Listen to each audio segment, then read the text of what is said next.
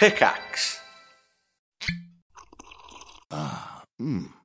The first taste of rare bourbon you finally got your hands on. That's nice. At Caskers.com, we make this experience easy. Caskers is a one-stop spirit curator with an impressive selection of exclusive, sought-after, rare, and household names in the realm of premium spirits and champagne.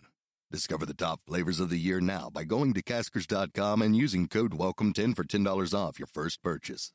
Get $10 off your first purchase with code WELCOME10 at Caskers.com.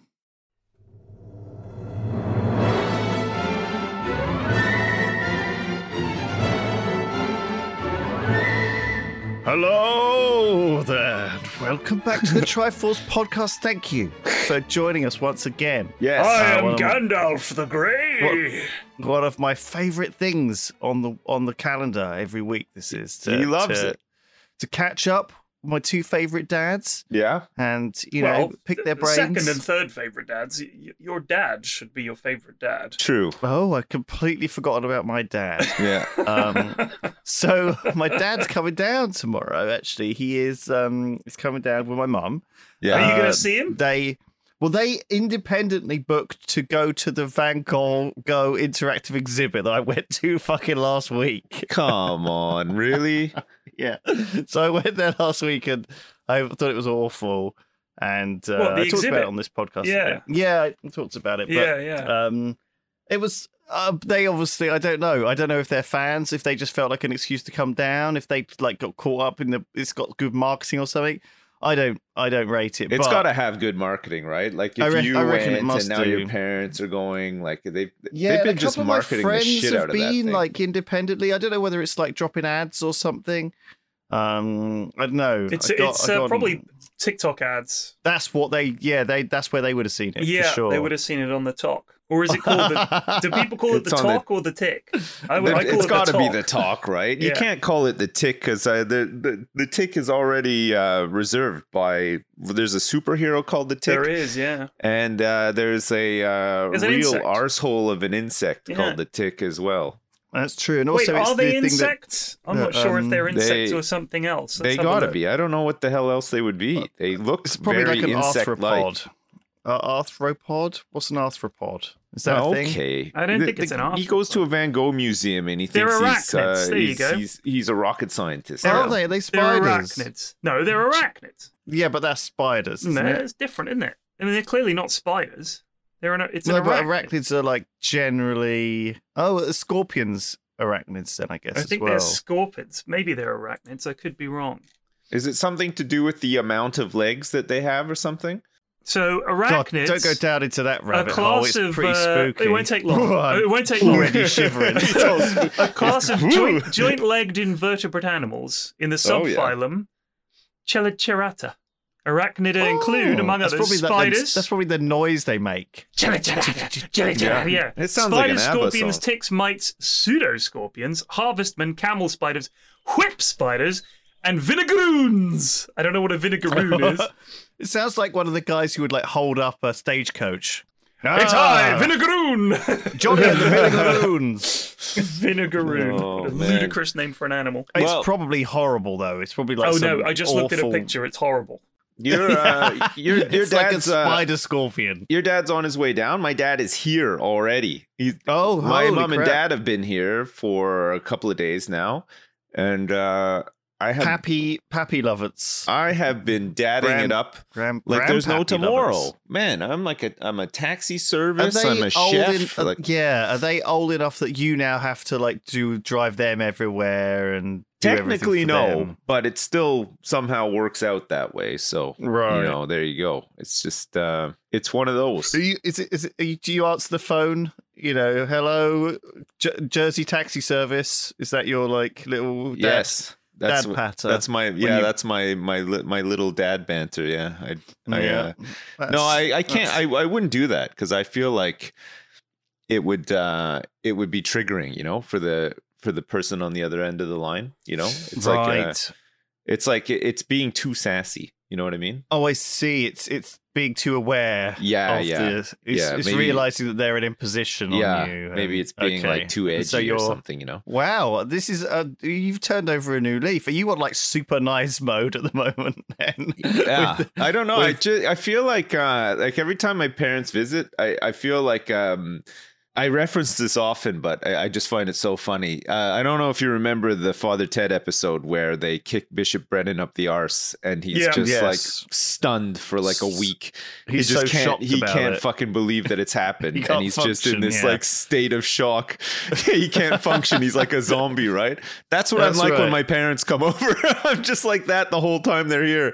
I just like can't believe what's going on. Like I can't believe how much hassle like I'm given, like, you know what I mean? It's just like I just have all these extra things to do and stuff.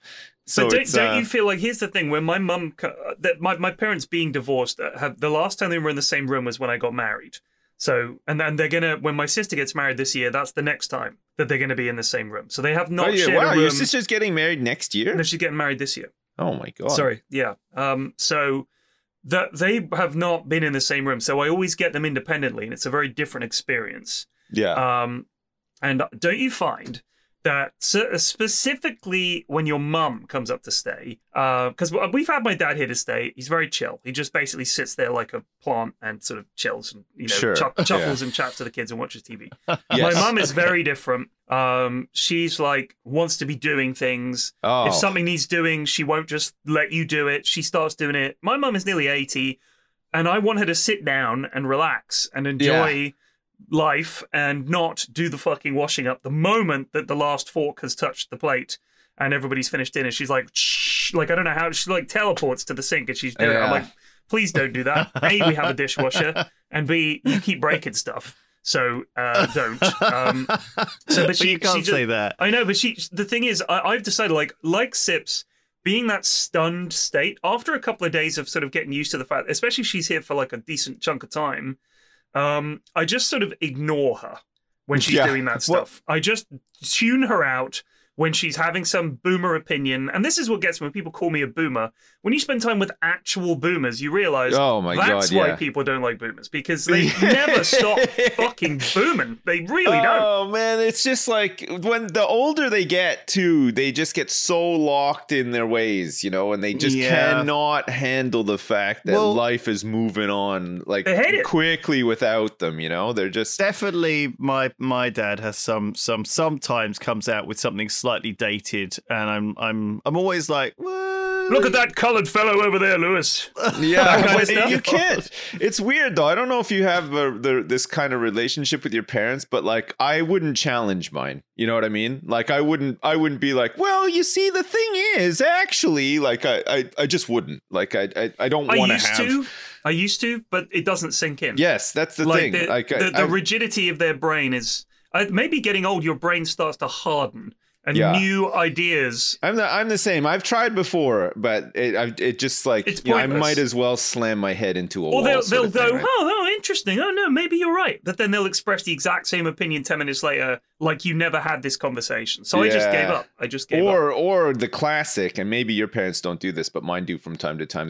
They almost like throw it back in your face too. You know, like you'll be talking about something, or something will go not in your favor, relating to the opinion that you expressed, and then they'll kind of turn around and be like, see, told you so.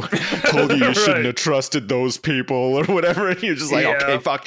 It's like, it's this one really isolated specific thing, all right? You didn't get me. You have not got me. Like, it's just... I'm not gotten. Oh, man, yeah. I think there's obviously there's certain, like, landmarks, right, in our history where we've kind of become accepting of certain things, right? And I think, you know, racism is still a thing, definitely, but it's like the older generation now pretty much aren't too problematic with that. I think the previous generation were a little bit, and now I think then it became like, you know, sort of a broad acceptance of gay people, and now it's becoming a broad acceptance of trans people. But I think like that's another 20 years from now, right? We are going to see, you know, problems with old people being biased these ways because it takes a long time for it to filter through. For them to die out is what it is, really. I think, like, but some things, like hating immigrants, seems to be pretty persistent. Oh, that's all the rage, I'd say. Like, that's no really one, cool. like, we haven't, I think broadly, I think society has not broadly accepted that, you know, immigrants are not bad. Like, they're very easy to blame. I mean, here's the thing, that every country in Europe has problems with, like, you know, immigrants in terms of certain political parties will be running on a platform of, there's too many of them, they should go home, right? We were kind of ahead of the curve on that with Brexit, because that was, regardless of what people say, that was a big factor, was that we didn't have control of our borders and stuff like that. Now, just to correct something, and I'm sure I'll get some fucking posts about this, when we pushed, and it was us pushing when we were in the EU to get Eastern Europe into the EU, everybody else in Europe set hard limits on the number of people from those countries that could move to their countries within a certain time frame. Right. Everybody. We didn't. Under Labour, they were like, I don't think that many will come. And like 2 to 2.5 million people came here from places like Poland and all the other Eastern European countries. Yeah. And Tony Blair subsequently said, we had no idea it was going to be that many. We just fucking dropped the ball on it. That influx of people flipped people's minds. Because as much as people like to think that conservative just means fiscal policy or you don't like brown people or whatever, a lot of the time it's just people who don't like change. They want everything to remain the same as from when they were younger all the way to when they're older, the same. They want to conserve the status quo. Yeah. And when you suddenly drop 2.5 million people from outside England into England or Britain, then it freaks some people out and they can't handle it. I don't think there's ever been a problem in places like London or Bristol or other big cities. Bigger like cities Birmingham. For sure, yeah. Rural areas, I can't imagine it would be so much of a problem either, because I know, like, maybe this is the case in the UK as well, but certainly in Jersey, like, the agricultural industry is true in the UK. Is hinged on the fact that immigrants do come over and will work those jobs. I'm generalizing, but I'd say most people who are born and bred locally, when they leave school, want to work in like an office or a bank or, you know, whatever is the kind of, you know, job of the day sort of thing. And not many of them are queuing up to go work in fields and stuff like that. But you know what I mean? Like a lot of seasonal workers from, I mean, like Romania, for example. The money doesn't go as far. It doesn't go as far. Well, yeah, they'll come over here and they'll work those jobs, and they're absolutely essential. Like, we just wouldn't have any food to harvest. And this stuff is like, the thing is, this has happened in every country, and it happened in America, and then the idea was that the seasonal workers would the thing that happened in America was they put up this wall to stop people coming in. They need them so badly. But the seasonal workers came in anyway, but then they couldn't get out. That was the thing. And so they ended up staying because it was too much faff to go home and come back and go home. Because over here, I know a lot of it, like a lot of their, like the bigger farms, especially the ones that are sort of like part of like the big co-ops and stuff.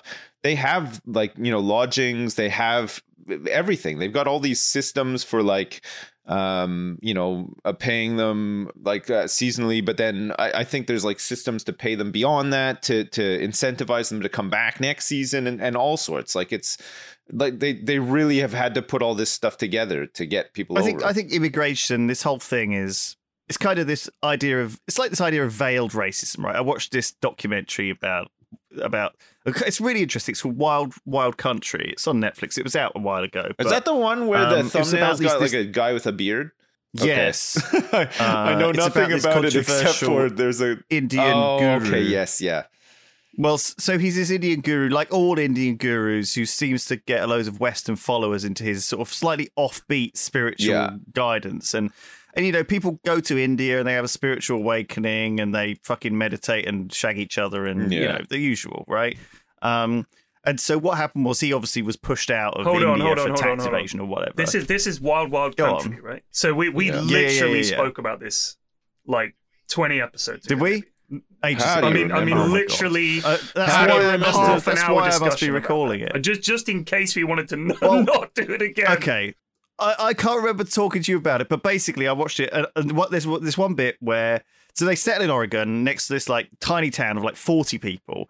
And it's so funny because there's this bit in the documentary where basically the 40 people of Antelope are so kind of racist against any kind of immigration. But at the same time, so they're saying like, well, they've got like a concentration camp going on there, you know, they're like Hitler. And then the other side, you know, the Hindus, the sort of the Indian sort of the religious followers are like, we're being persecuted. Right. They're like Hitler. And so they're instantly both jump to calling each other Hitler. And you can totally see it from both angles, right? In a sense, like it's kind of like a cult, but it's not a cult, and it's problematic, but it's not problematic. It's a bonkers story. It really is. But it sums up I think it's an exaggerated vision of. I mean, for example, I remember I was talking about this on stream maybe last year, and I was going around some random. I was trying to find towns in England specifically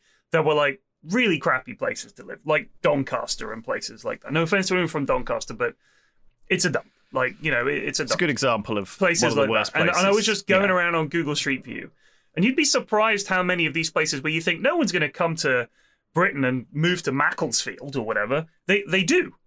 And on the high street, there's all Polish shops, and there's like halal butchers, and just walking around, you see people that are clearly from outside the UK. Just the way they dress or the way they look or the shops that they go to. And I think for a lot of those towns, they were like, they're taking over.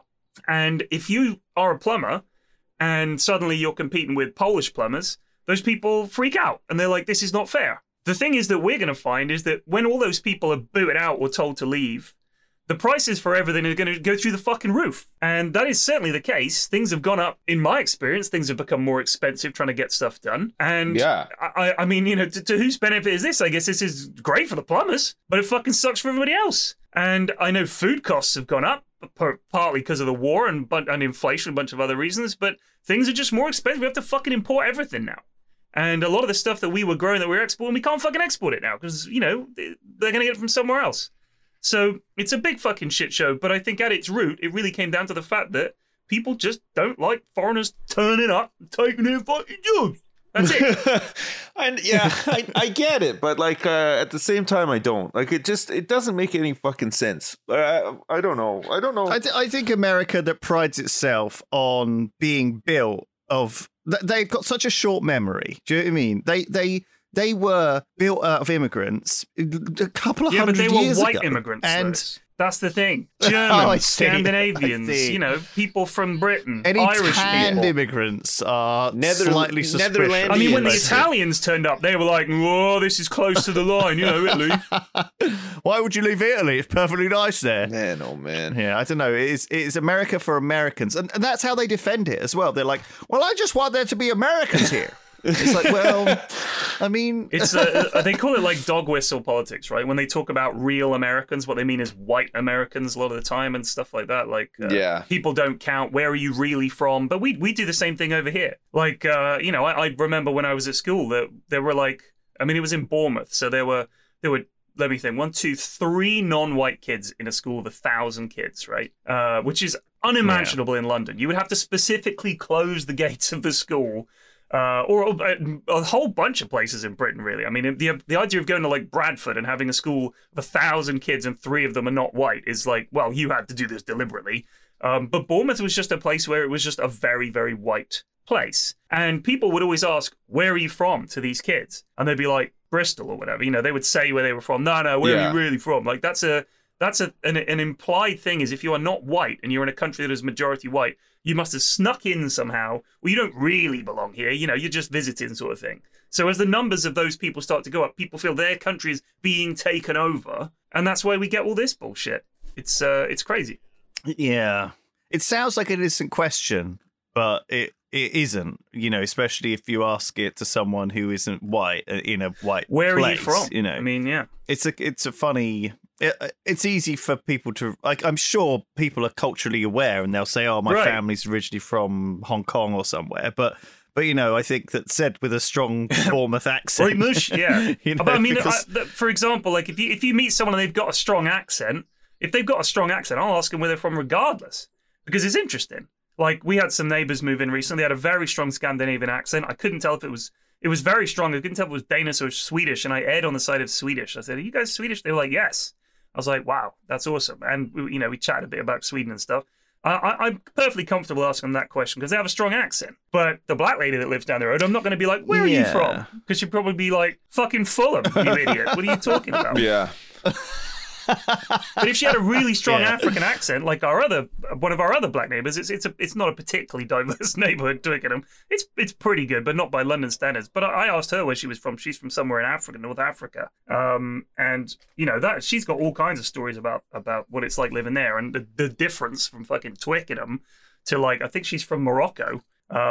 And it's like completely different, as you can imagine. That's an interesting conversation. I don't think there's no fucking problem asking someone where they're from if they have a strong accent. But the idea that just by dint of the color of their skin they must be from somewhere else is it's context dated. Of the conversation as well. Right, like exactly. if you're having small chat with somebody and they're saying like, oh yeah, I remember when I was a kid we used to go here and stuff, and you're like, oh, where are you from? Like it doesn't come across as bad. You don't open with that. Your opener being, where are you from? Yeah, exactly. You don't look like you're from here. Like, where are you from? You must be from crazy place, far over water that never end. Man, I love the caveman. I love the cave. We should just do caveman podcast. Where are you from? Go back home. Go to Fulham. I have had an interesting tweet, gents. Right. Is it from a stripper? Okay, go for it. Yes. Hello, stripper here. I listened to the podcast while I get ready for work and found your discourse on strip clubs very interesting / entertaining. I'll say, if you guys are ever on the Gold Coast, for Christ's sake, don't let Lewis into a strip club. I love that line. Oh, man. Don't worry, we won't. We're never taking this guy to a strip club. On the Gold Coast. Yeah, you've got our word. You have our word on it. I'm not ready for ready for any of that. He's not ready. I've never been ready. You know me. Yeah.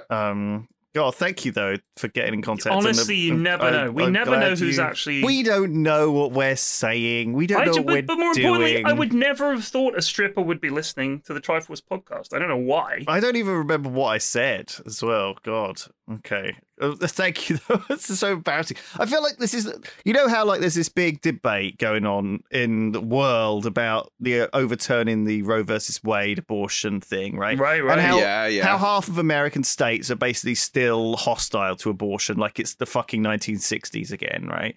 But the problem is we get all this spillover here. Like we're getting angry on behalf of this American dumbassery, and we talk about this a lot on Triforce, but it's weird how a lot of us get upset about these things that happen in America, even though it's a very different place. It's weird, but it isn't though, because when you think of like the West, like Western society, like a lot of countries who share the same kind of ideals as America do towards capitalism and all that other fun stuff. I think America are so under the microscope because people are looking to see what is happening there, because there's such a huge part of anchoring the West where it is. You know what I mean? I like if America didn't exist, it'd be tougher for for the West to sort of maintain the West. You know what I mean? Like they have this tremendous military, intelligence service, like all these things that happen behind the scenes that we just sort of benefit from, I guess, their influence and their size and all that kind of stuff. When you think that there's other really big powerful countries out there that if America didn't exist would have a lot more influence than they do now, sort of thing. You know what I mean? We don't take much of a cue from Germany, do we? But no, I mean, America certainly somebody would have a big to influence. Somebody would, if not for America, somebody would have to kind of step up, right, and be the sort of the big brother of the West. Well, let's say America was still Britain. If we still owned America, we just had the United States and Britain. Yeah. I guess we'd be in charge. We'd be fucking ridiculously enormous. I guess you're right. Like we do definitely take our cues from certain nations. I think it's all automatically osmosis through from American culture and American things that happen. In a way, like we should try and some people do try and use Scandinavia, and maybe we should be using Germany as more of a model.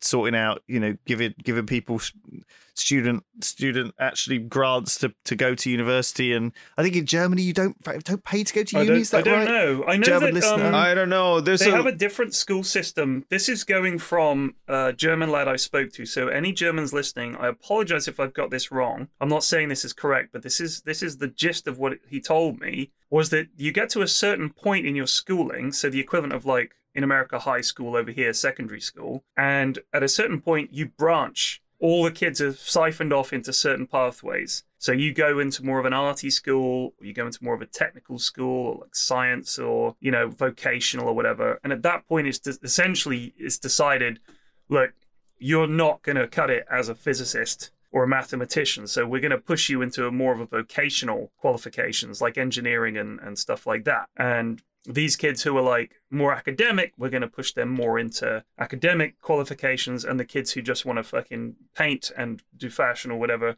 they're going to go down this road. Mm-hmm. So that's something that we've pushed against. Like if you think about school now, you can, certainly it was the case when I was at school, you had to wait until you were taking your A-levels before you really started to specialize. So you were still learning things that essentially you had no interest in, weren't good at, and wouldn't need when you went to university. You were still teaching kids those things rather than allowing them to focus on things. It is bizarre. Which is odd because I know that one of the arguments against taking some kids and not teaching them about, say, Shakespeare is that it's seen as gatekeeping people from certain backgrounds, mainly working class backgrounds, being told, no, we're going to push you into plumbing or whatever at 15 because that's all you're good for. But I think that the idea that telling kids who don't have an interest in that thing, don't worry, we're still going to teach you Shakespeare and art and music and history. And they're like, I don't care about any of this shit. I want to get a job and I want to learn how to do that. Is essentially you're denying people the opportunity. So if you said to kids at 15 or 14 or whatever age they have to make that decision, you have to choose now. Is that fair? Because that's my daughter in 2 years, say, or 3 years. Does she have to decide her future? Well, it really depends on the environment that she's being brought up in. I feel like if you're 15 years old and you're desperate to go out and work, it's because there's not a lot of disposable income being thrown around your house to begin with. Which just limits a lot of your scope and your opportunities, right? Like if you live in a house where your parents both are only just scraping by, sort of thing, right. You are gonna at some early point in your life think, if I want to do anything, I've got to go out and earn some money and work, right? And for a lot of kids, if school is not doing something for them, they want to get out. It's liberating to be working. Let's get them back into work. Get them to work, I'd say. I mean, I don't recall the last time I saw like a 10-year-old working. Who can do good needlework, put them to work, Yeah, they got those small little fingers and stuff. They'd be really sew up some soccer balls and wallets and stuff, no problem. Like my chimney is really blocked up. There's my shoes that need shining. Shoe shine. Someone needs to bring me my newspaper. I don't know. You definitely bump into people who, the moment they leave school will just start to work. Like I've met tons of people. That's most people, I think. In all honesty, you do also meet people who sort of not really flounder around, but they have the luxury and the opportunity to spend some time figuring it out. And then, they start working when they're in their 20s instead, for example. There's always those people you think, how are you affording to just not do anything all the time? Yeah. And then there's those other people who have had like a full-time job and gone to uni and done it since they were 16. Do you know what I mean? And being like, and are still doing it. They're like, oh yeah, I'm just doing my PhD and I've still got this full-time job that I'm doing in and it's like, what the heck? Yeah, some people just are absolutely amazing. Yeah. And I have huge respect for those people who've done that. Because I worked in Sainsbury's for 2 years when I was at uni, and it was horrible. I hated it. It was very hard and to try and do both. But I wanted that extra disposable income. But if you're a student at the time, it's a bit different because you're just like, the scope of my life is very limited right now. Like I just go to school, which is probably already paid for or whatever, but I need like, you know, money to eat or to go out or, you know, whatever, to pay my subscription to World of Warcraft, whatever, you know, you need some money, right? Yeah. But like, it's a little bit different when you become an adult and you know, you're still working a job like that, and everything is just constantly going up, and it's just harder and harder and harder for you to do everything you need to do, right? Like fucking people who have to end up getting like a second job to supplement and all that kind of stuff.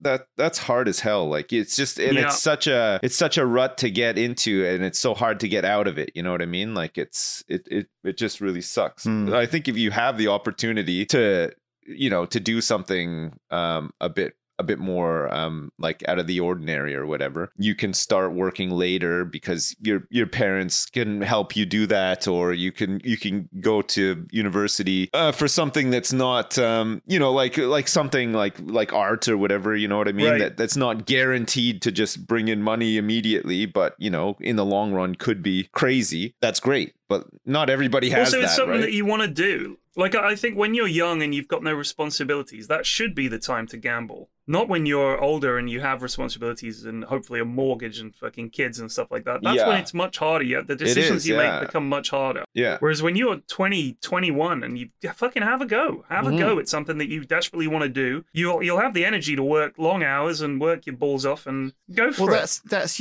your chance to... that is... not everyone has that opportunity, even at that age. But I think that, you know, you're supposed to. I think sometimes when you're that age as well, you just kind of are washed along. You've got your own priorities.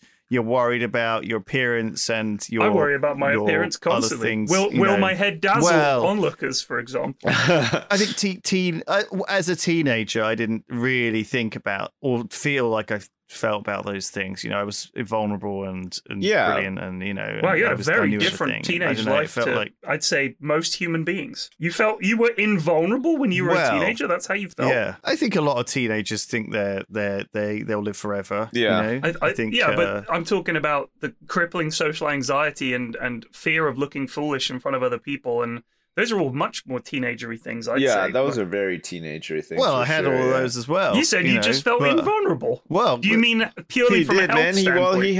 He had like the skater wallet chain and the frosted tips and stuff. So I think that contributed to the invulnerability. He probably thought nothing could break me down. No one when they're 16 is thinking about getting married and having. You're right. Teenage boy anyway is thinking about life and actually like. The jobs that you will end up, you know, the drudgery of the day to day. Well, but that's the thing. Like I'm saying, like if you know, like I feel like people who immediately go out into work because they have to, probably are a bit more aware of that ahead of time than others, right? Like it's they got bills to pay, goddammit. Yeah. I've got some emails if we're ready for that. It's a little early. Hit me. I'm definitely down to listening to what the listeners have dug up this time. Okay, so we got a guy, Mitchell. Mitchell has emailed us a couple of things. First of all, do you remember your album club that you started up, Sips? Yeah. Well, he started his own back in 2019 with his mates. They've been doing an album a week. Yeah. And he says it's expanded his selection of bands and artists. Yes. But there's only 2 of them left now. Yeah. But they keep it up. You had loved it when you were doing that. I loved it. Yeah. I want to do it again. It's one of those things that everybody has to really make an effort to keep doing. Right. It's one of those things that's very easy to just get lazy with, you know, 1 week and miss a week and then never come back to it. Yeah. But I want to do it again for sure, because there's just so many albums, like old and new, you know what I mean? Like it was just we were listening to all sorts, like we were tending towards more sort of like classic rock albums, but we were talking about all sorts of stuff at the time, and even just through talking about older albums, I was introduced to some newer music as well, which was nice. Like what's her name? Adele. Kate Bush. That's it. The one that you like. Yes. Adele, his favorite. Yeah. Yes, gosh. I'd say the number one topic for emails this week appears to be bathrooms. Because I talked about not having a lot. So first of all, I did forget one detail that I discovered when I went down to the bathroom after the podcast, which is there is a lock on the bathroom door, but it broke. Right. So we did used to have a lock on the door, but I just can't figure out how to fix it, and I just can't be bothered to get a new door handle. Turns out a lot of people have weird fucking opinions about bathrooms, including us. It's true. So this guy says, you mentioned knocking, this is Mitchell still, as a method of checking if a bathroom is occupied. And he's in college at the moment, and he's noticed that over the last 4 years on his campus, nobody knocks before trying to get in the bathroom. They're just on the handle. Yeah. And when it doesn't open, they give up.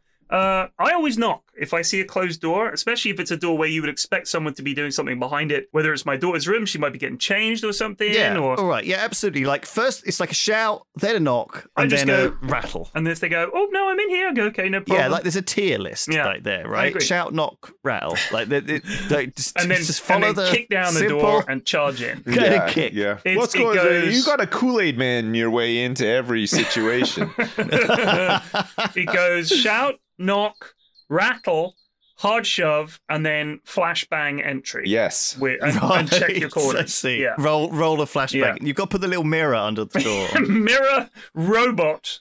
Man, flashbang. Sometimes I enter my kids' bedrooms and I feel like somebody's already done the flashbang before me. Like their rooms are a fucking mess. Jesus. Can't even open the door sometimes. This has already been raided. There's no loot in here.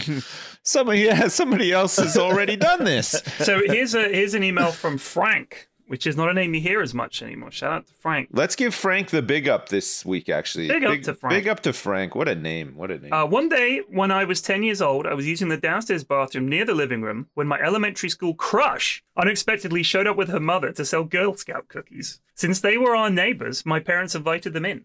I should note that the downstairs bathroom fan was extremely loud due to birds making a nest inside of the vent for the fan, so twigs and weeds would slap against the blades of the fan, making it very obvious when someone was within. Now, I will say, Frank, without going on, that's the fine detail about your bathroom fan that your neighbor's daughter might not be aware of. Yeah. Just saying. My entire family came out to select their favorite cookies while I was in the bathroom, and recognizing the voice of the girl and her mother, I dare not step out of the bathroom, basically announcing my shit to my crush. So he didn't want to come out of the bathroom with her there, because certainly when you're younger, you don't want to let anyone know that, yes, you also shit. Yeah. Like, that's certainly... Yeah. So I elected to stay in the bathroom, but how long could they stay anyway? They stayed for over an hour and a half. Every moment I weighed just stepping out, as waiting another 10 minutes would make it look like I was in a fight for my life, or just had massive shit. This is some Larry David shit, isn't it? I figured they would think it was empty, so I took the risk and stayed hidden. They finally left and were able to deduce who was in the bathroom, so the mother said, "Have a nice day, and I hope Frank is okay." At school the following day, it had instantly spread that I take hour-and-a-half long shits and must be terribly constipated. Luckily, the girl and I went to separate schools and the room had died. So, Frank, that's dreadful. I feel very sorry. Man, you would have never lived that one down had you gone to the same school. You would have just been known as Constipated Frank, man, Mr. Constipator, for the rest of your life. The Constipator. That's the new Marvel legend. Yeah, that's coming the next out. one. Yeah. It's gonna be shit. Yeah, there was a mention of him in Marvel issue number 52 back in 1971. Yeah, they had an after the credits. He had an after the credits appearance in Morbius. Yeah. Fuck's sake. All right, well, that's a good email. I did see a few complaints, bathroom related, not complaints, but thoughts. Let's just leave it there. You got any more? I do. I have one from Rocci, a long-time listener, first-time writer.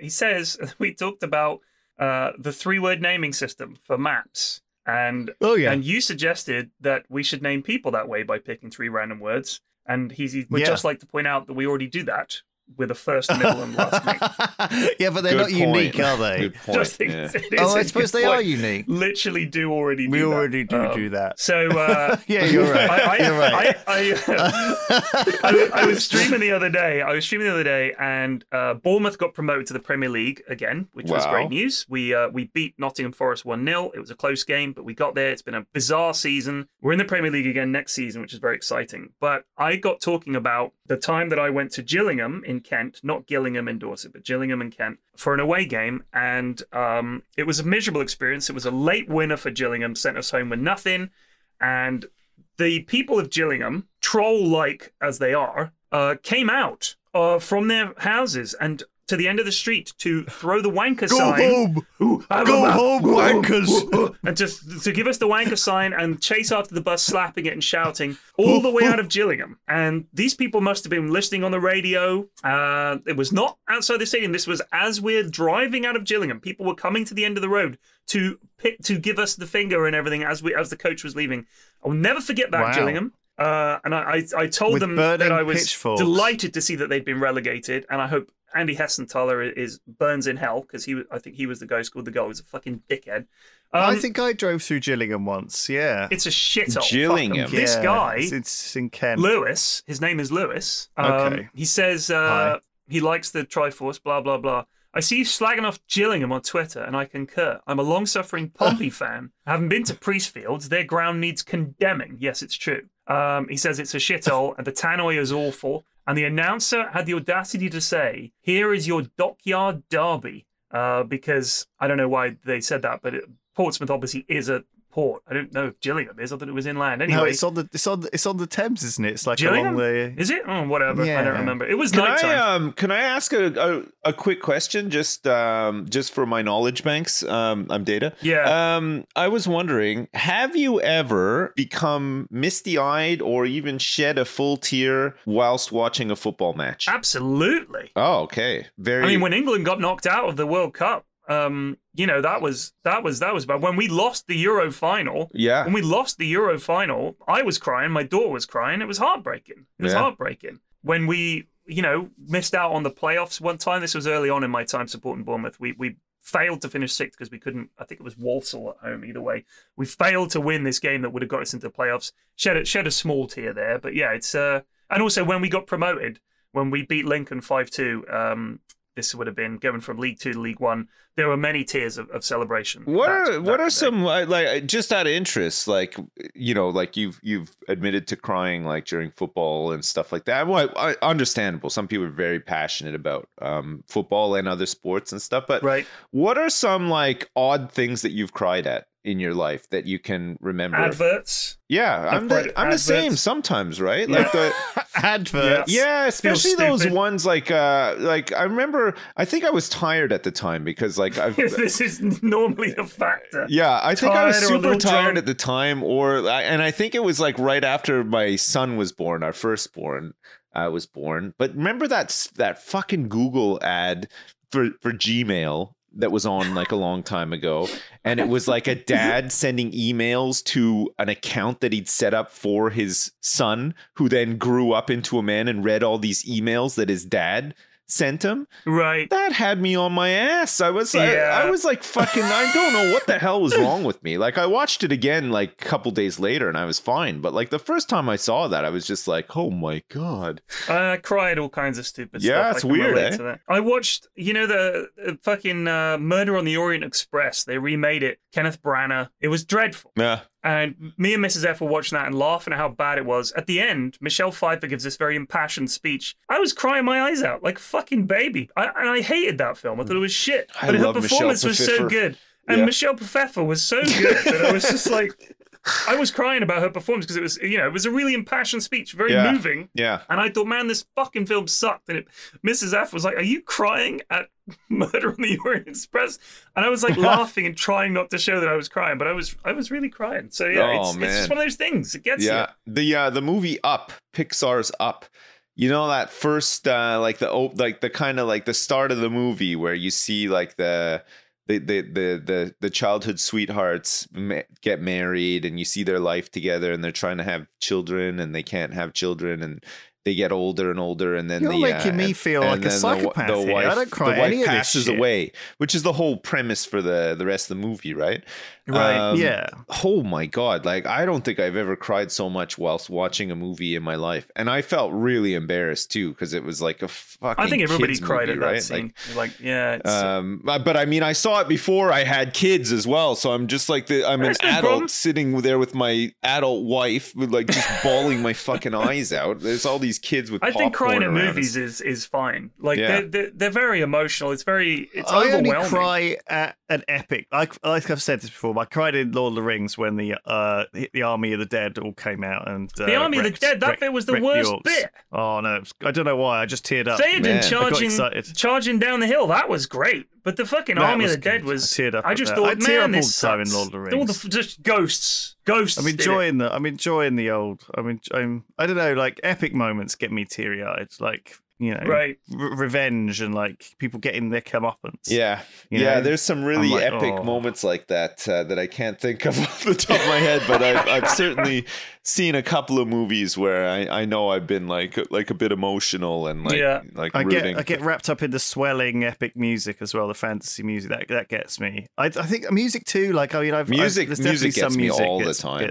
Music a lot. Yeah. Oh, so Lewis continues that he thinks Pompey are the biggest team on the South Coast, which is fucking hilarious. Portsmouth is a fucking dump, Portsmouth. And your team fucking sucks. Right. And if I never go to Portsmouth again, it will be a life South Coast well massive. spent. Come on, you got to have some friends. You can't alienate. You've already made an enemy of Gillingham. Sorry, you need allies. Is this thing working? Fuck off, Portsmouth. I feel like this is such an English thing, like that. You know, like he doesn't mean it. He doesn't mean it. He likes Gillingham. He go to your KFC or whatever you got. Maybe it's like this in Canada, but I don't remember it being like this in Canada. But like I don't ever remember hearing having a conversation where people like, fuck you, Toronto, you fucking city of cunts, like fucking stupid ass Toronto. It's a very like, you know what I mean? Football thing, isn't it? Yeah, it's like very like any conversation I heard around sports when I was younger, and maybe it's because I was younger, so people were watching themselves, but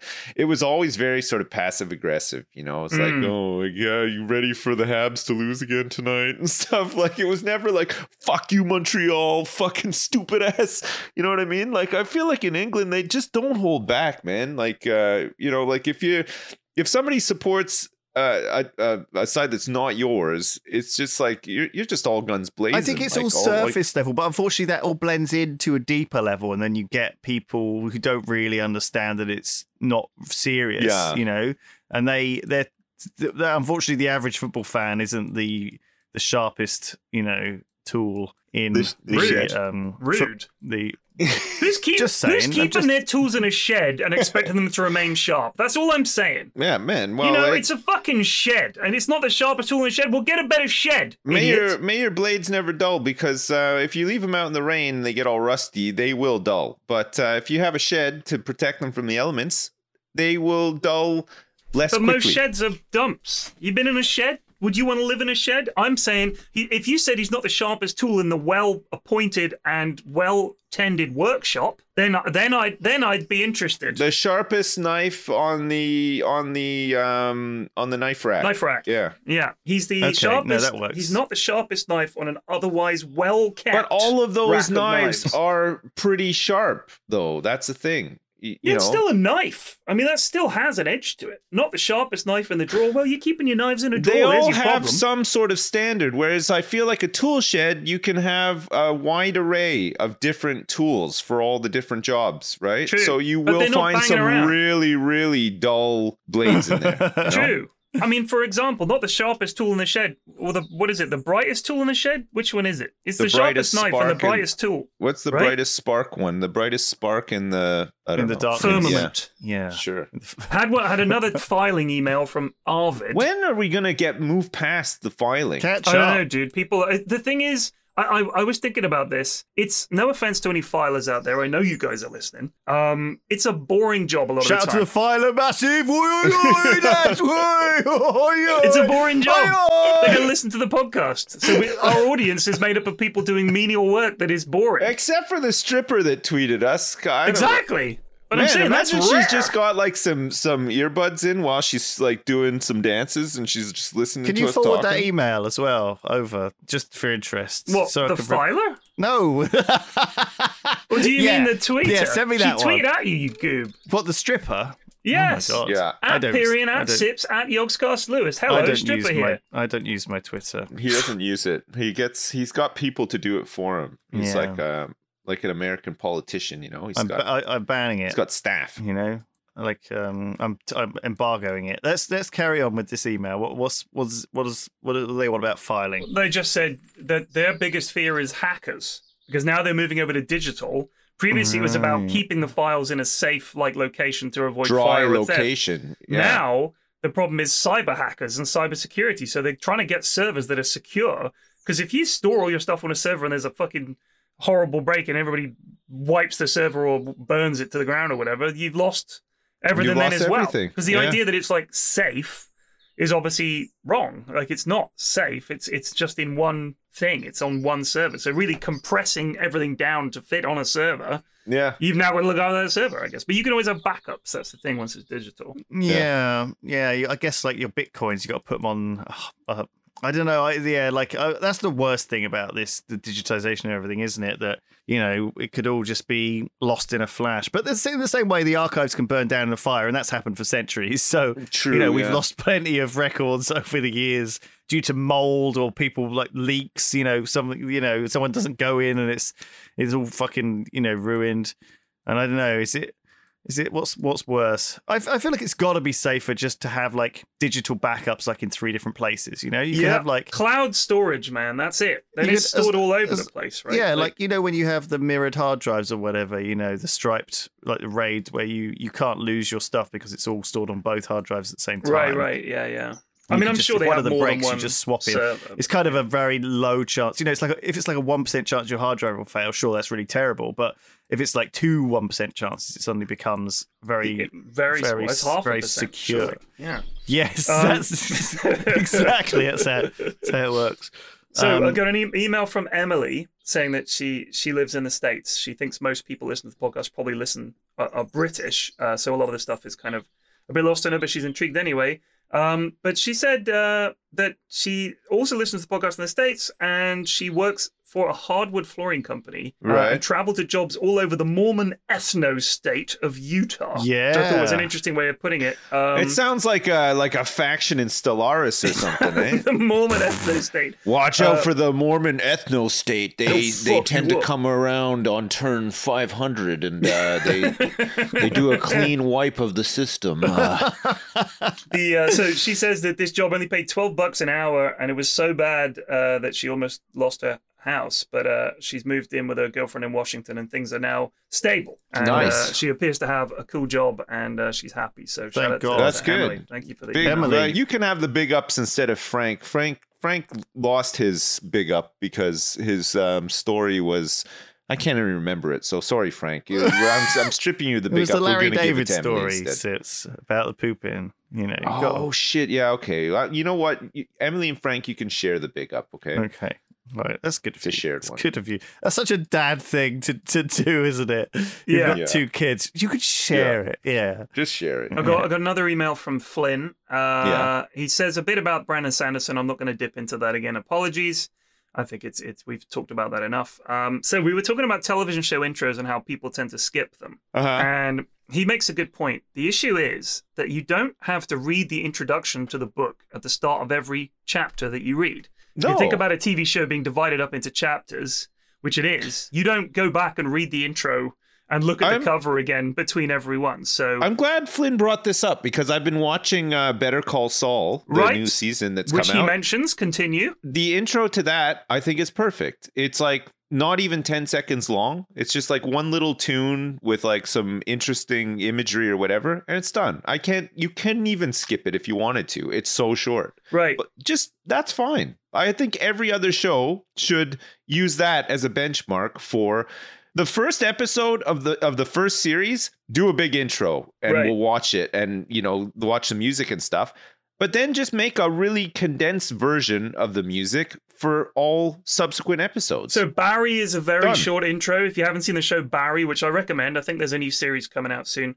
That's a really good show. The intro is just some music, the word Barry, and then we're back into it. Yeah. Because once you've seen, for example, I know we talked about Severance. It is a really good intro. It's very clever. Yeah, it is. It's very good. But you kind of don't want to watch it every single week, especially with these shows that start off ahead of the credits, then run the credits, and then the rest of the show continues. It's like having an ad break right in the middle. And I understand sometimes it's put there to sort of wipe the slate clean before we move to the next scene. It's like a mental palate cleanser, you know? You sort of have a little... You have the opening scene, you're like, ooh, and then palate cleanse, and then we're into the show. It feels like sometimes it's that. So I think in terms of ideas for introductions, short and sweet. Punchy, short and sweet. It should get me excited for the show, or it should get me ready for, ooh, this is going to be a big one, you know? It gives you a chance to go, and then you're into the show. I don't want fucking 1 minute flouncy music and people's fucking names. I don't give a shit. I know they're in the show. Well, I've watched 20 episodes of this now. I like how Curb Your Enthusiasm starts as well. I actually really like Always Sunny as well, but the condensed version, because the music's kind of funny, but like I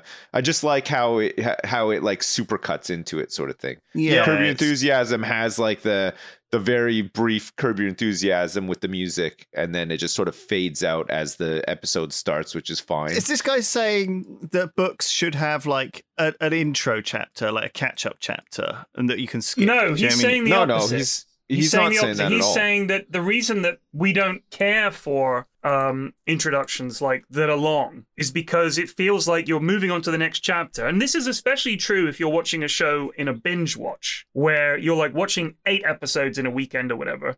You don't want to have to watch the intro every time. So his point is that you need to either punchify the intros or make them something you don't want to have to struggle through because, like, oh, another minute of this shit. Because his point is you don't need an introduction to the show. I'm watching the show. Do you know what I mean? Right. Yeah. I see. Yeah, you know what you've signed up for. Yeah, he's saying it's like if you're in the middle of a book, you don't go back and read the intro. You haven't just turned it on, like on telly, because no one does that anymore. Yeah, it's the changing way we consume content. Indeed. Yeah, right, that's good. It for emails this week. They were wicked. Man, I've been on the topic of TV shows. I've been catching up with that. This is gonna hurt, or this is going to probably hurt, or whatever that show is called. My wife calls it "Trust Me, I'm a Doctor." We can never remember the name of the show, but it's a good one. Okay. Yeah, it's good. It's that one. It's that one that's written by the NHS guy.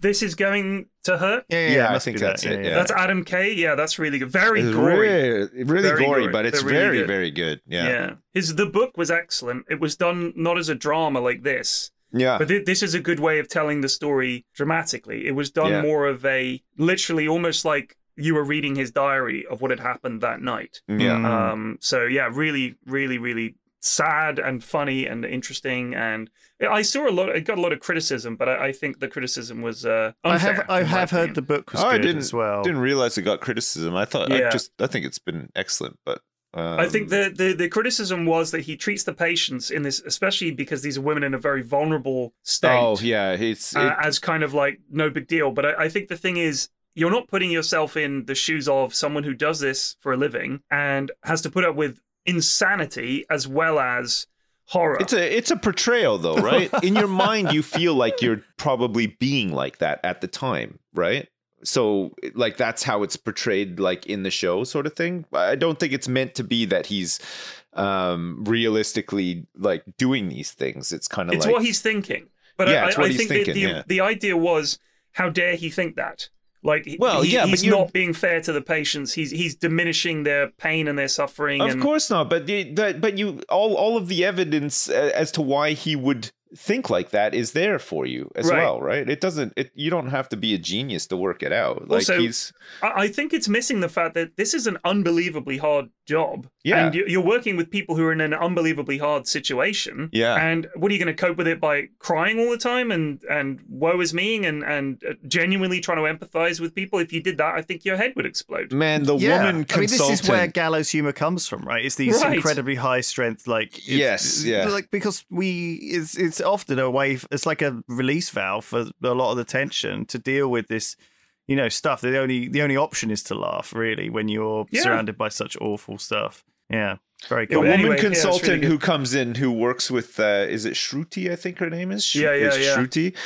Is fucking hilarious, man. Like just just everything she fucking says is so fucking funny. Like it's been a good one. I've been enjoying it a lot. Well, here's another show. I don't really care for basketball. It's okay, but I don't like follow it or anything like that. I don't watch highlights or anything. Occasionally I'll watch a bit. Winning Time, the LA Lakers story. Oh, it's absolutely. phenomenal. Watch that, yeah. It's got John C. Reilly is in it. Adrian Brody is in it. Fucking a bunch of people are in it. Sally Fields is in it. A whole bunch of people that you'll recognize them. And it's about the LA Lakers in the early days, 1979, the start of the LA Lakers as a dynasty. Magic Johnson comes in as this young buck, sort of superb player, first draft pick from them and everything, and they try to build this franchise, and it's really good. It's funny. It's extremely raunchy. And it's just brilliant. I absolutely fucking love the show. Really, really, really good. I will seek that out. That sounds great. That sounds amazing. I also would like to share with you that I was on Twitch Rivals last week for a Fortnite tournament. Did you make it to Tomato Town or whatever? No, Tomato Town's gone, unfortunately. But and there was not 10 kills on the board for me. But I didn't realize. I thought I was joining a tournament that was just going to be people who didn't really play Fortnite very much. But it turns out that it was like this big regional 300 grand prize pool tournament with like all the sweats you can imagine. We had to play 6 games. I didn't even touch the ground once. Like we were getting fucking murdered in midair. Like we just could not play the game. Like these guys, these guys were like Dota teams, man. They were all in the same room, like wearing the same gamer shirts with matching chairs and shit like that. Like it was unbelievable. Oh god, I can imagine that. I just get fucking dumpstered. Like bin. We were hiding in. You can hide in like these like outhouses. So we were trying to find outhouses that we could hide in, and because you got points for kills, not only kills but wins and stuff, we're actually fully getting stream sniped so that people could track us down and kill us for points. Wow. Because money, I guess. It was unbelievable. So how did you guys do?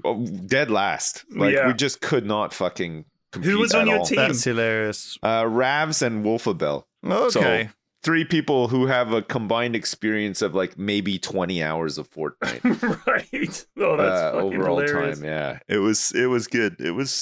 We made the best of it, I guess. But and we had fun. If you had fun, yeah, that's it. But I mean, when you get in those things and you just think like, there is no fucking way I'm going to do anything here, man. Yeah, it was interesting to see how really good players play as well, because you could spectate after. So I guess that was kind of cool too. But like, we were just completely and utterly outclassed. It was pretty funny. It was just, there was no fucking chance. Like we just couldn't do anything. God, that's funny. Yeah, it was good. So holy crap. Well, anyway, thank you for checking in. I've got to go back to the Van Gogh exhibit. Oh my god, man! Well, have fun and enjoy yourself. Yeah. By the time this is going out, I'll be in Sweden. I'll be if you want to watch some. Yeah, I'm going back. I'll be gone for 2 weeks. Oh, and I'm going to be co-hosting. Shiva's the main host. I'm going to be the other host. Yeah. Second host, maybe even third host for the major. So I'll be doing the group stage stuff and then the main stage stuff. I went out yesterday and I bought a suit. And I bought a blazer and I bought a bunch of trousers and shirts. I'm going to look as natty as hell for the main event. I bought a brand new suit. It's lovely. And I'll be excited to check you out. A couple of weeks. Yeah, I'm going to check that out. Wish me luck, sure. because I haven't hosted stuff much before. Maybe a handful of times. You'll be fine, man. You'll be fine. You'll do good. I figure, why not give me a shot? You know, they give everybody else a shot. Give me a shot. Yeah. I'll give it a go. Now's your time to shine. All right, take it easy, Don't screw it up. I will. I won't screw it up. I will try not to screw it up. Okay. All right, bye, everyone. No pressure. Bye. Thank you. Bye.